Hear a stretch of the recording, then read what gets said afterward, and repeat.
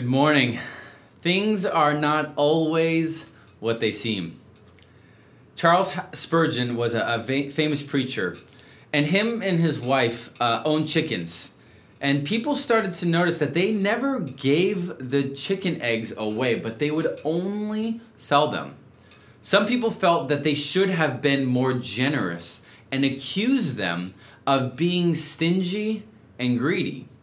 The Spurgeons became aware of the rumblings and criticisms, but never responded. It was only after the death of Mrs. Spurgeon that the full story was revealed. The profits of the sales of the eggs were used by the Spurgeons to support two elderly widows. Things are not always what they seem. In Daniel chapter 10, that becomes a prominent theme. In Daniel chapter 10, we're given one of the most detailed and expressive pictures of what happens and is happening in our world and what our eyes cannot see. Daniel chapter 10 is a picture of spiritual warfare in the midst of waiting. So let's dive into the text. Daniel chapter 10 verse 1 tells us that this is taking place in the third year of the king of Cyrus, king of Persia. Okay, so this is at the end of the 70-year exile that was prophesied by Jeremiah and that had been experienced by Daniel and his friends. Cyrus issued the decree that would send some of the Israelites back to Jerusalem, and the account of that, it takes place in the books of Ezra and Nehemiah in the Bible. But Daniel is not one that goes back to Jerusalem. He stays under the leadership of King Cyrus. But we find out in Ezra that things are not what they wanted it to be when they returned. The promises that were made by God were not yet fulfilled. There was no Davidic king on the throne. The temple that they were constructing paled in comparison to the beauty and magnificence of the previous temple. And they were experiencing opposition in the midst of return. Things that were promised would not happen. And yet, here they are experiencing those very things. So Daniel would likely have been hearing the feedback of this. And I believe that's what instigated his prayer and fasting for 3 weeks. Now, this 3-week period would have been around and over the time of Passover. Now, Passover is one of the significant moments of God's redemption and salvation of his people so that he could redeem them from the people of Egypt and make them his own covenant people. So for Daniel to not eat Passover means that this is something that was very significant and important for him. So for 3 weeks, he prayed and fasted. Imagine Daniel on day 13. Not only has he been praying and asking God to do things, but he's seeing the unfulfilled promises, the what he's been longing for and waiting for 70 years is not being fulfilled. You can imagine his discouragements on day 13, 14, 15. I mean, and you and I have had similar experiences. We've longed for a day when something would happen, and we get to that day and it doesn't meet our expectations. You may have been praying for someone to come to faith for years, and they haven't. You may have a son or a daughter that you raise, and they are not living in the ways of Jesus. I don't know what it is for you, but part of the human experience is in the midst of waiting, not fully understanding, experiencing what seems to be and being discouraged by that. but things are not always what they seem. So in Daniel, as he's praying, at the end of it, at the end of the 3-week fast, day 21, a man clothed in linen. These are priestly garments. This is a messenger, an angel of the Lord comes to him. And Daniel, like everybody else who experiences an angelic being in the scriptures, is terrified, is afraid. The people with him run away. But it goes on to say in verse 12, the angel says this. He said to me, "Fear not, Daniel, for from the first day that you set your heart to understand and humbled yourself before your God, your words have been heard, and I have come because of your words." Verse 13, "The prince of the kingdom of Persia withstood me 21 days, but Michael, one of the chief princes, came to help me, for I was left there with the kings of Persia." Pause. This is the unveiling of the spiritual world that you and I are not normally privy to. What we get to see is here on this earth. But what Daniel 10 is showing us is that there is more happening in the spiritual created world that runs parallel and is interspersed with this physical world that you and I can see.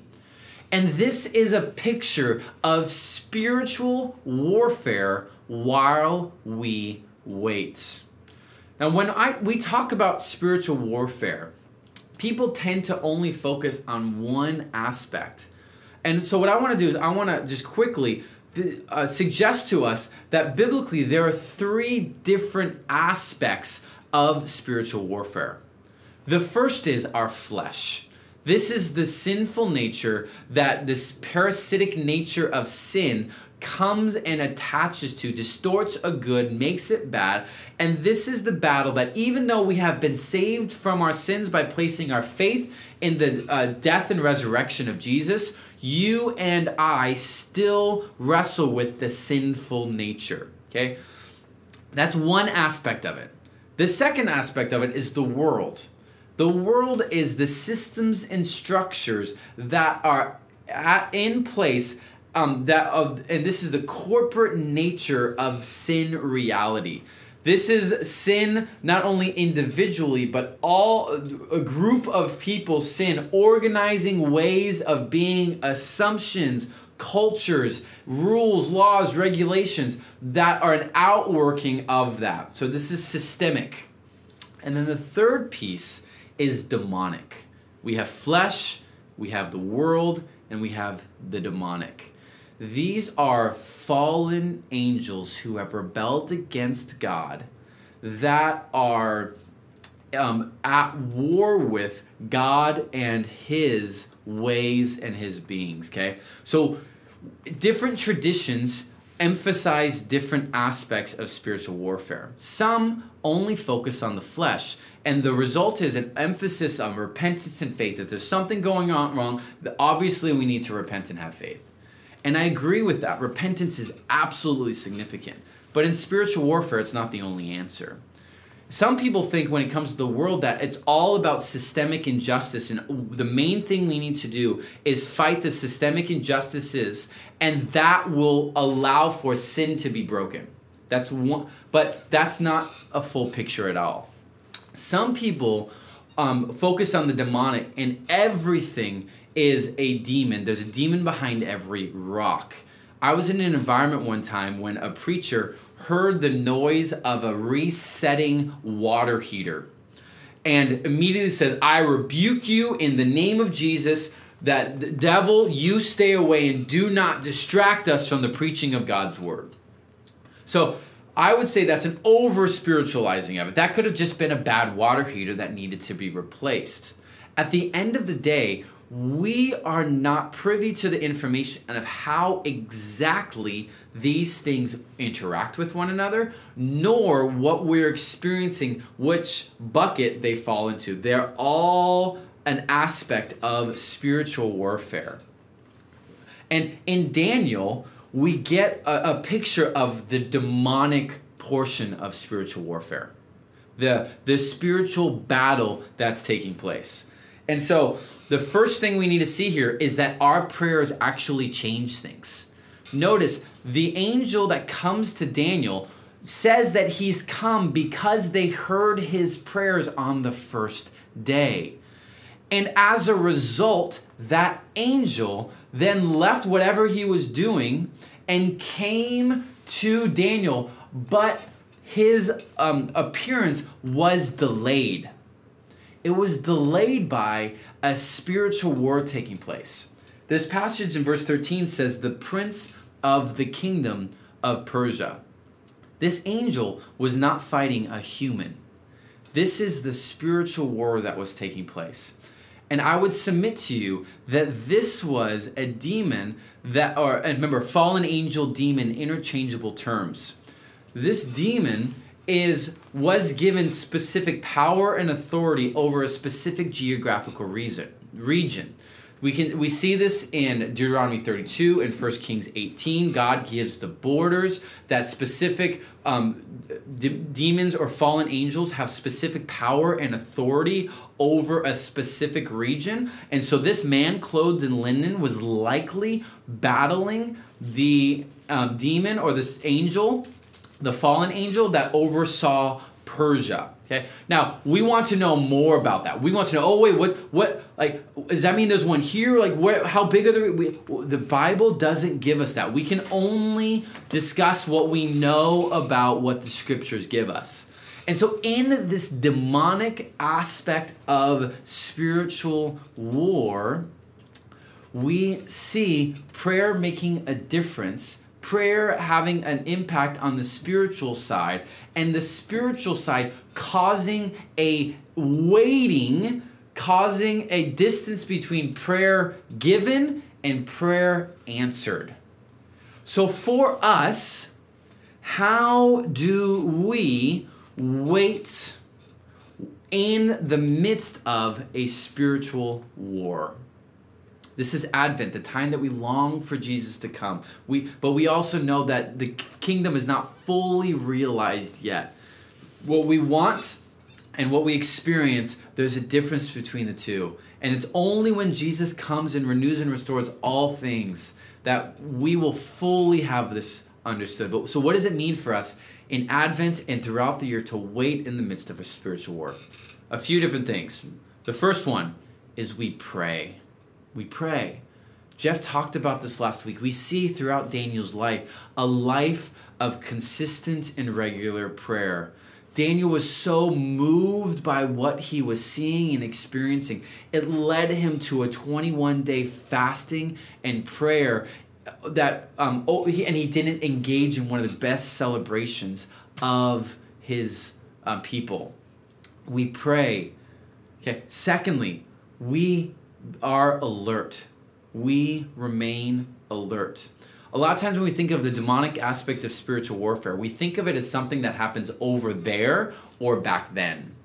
But what we need to understand is that spiritual war is not just over there or back then. It's right here and right now. Paul, in his letter to the Ephesians, in chapter 6, verses 10 through 20, he goes about talking about this spiritual war that we are in. In verse 18, he says, praying at all times in the Spirit with all prayer and supplications.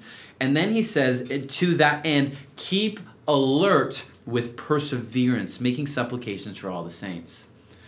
We in our body, based on our tradition and where we're at, tend to neglect the spiritual dynamic to spiritual warfare. And what I want us to recognize is that we can't be naive. We can't over-spiritualize everything. We can't say everything's a result of a demon. But we have to realize that that is an aspect to this world. So don't be naive. Don't think it's only over there. We need to be alert. But also, we need to be armored. We need to be armored. In Ephesians chapter 6, verse 11, it says, put on the whole armor of God, that you might be able to stand against the schemes of the devil. For we do not wrestle against flesh and blood, but against the rulers and against the authorities, against the cosmic powers over this present darkness, against the spiritual forces of evil in the heavenly places.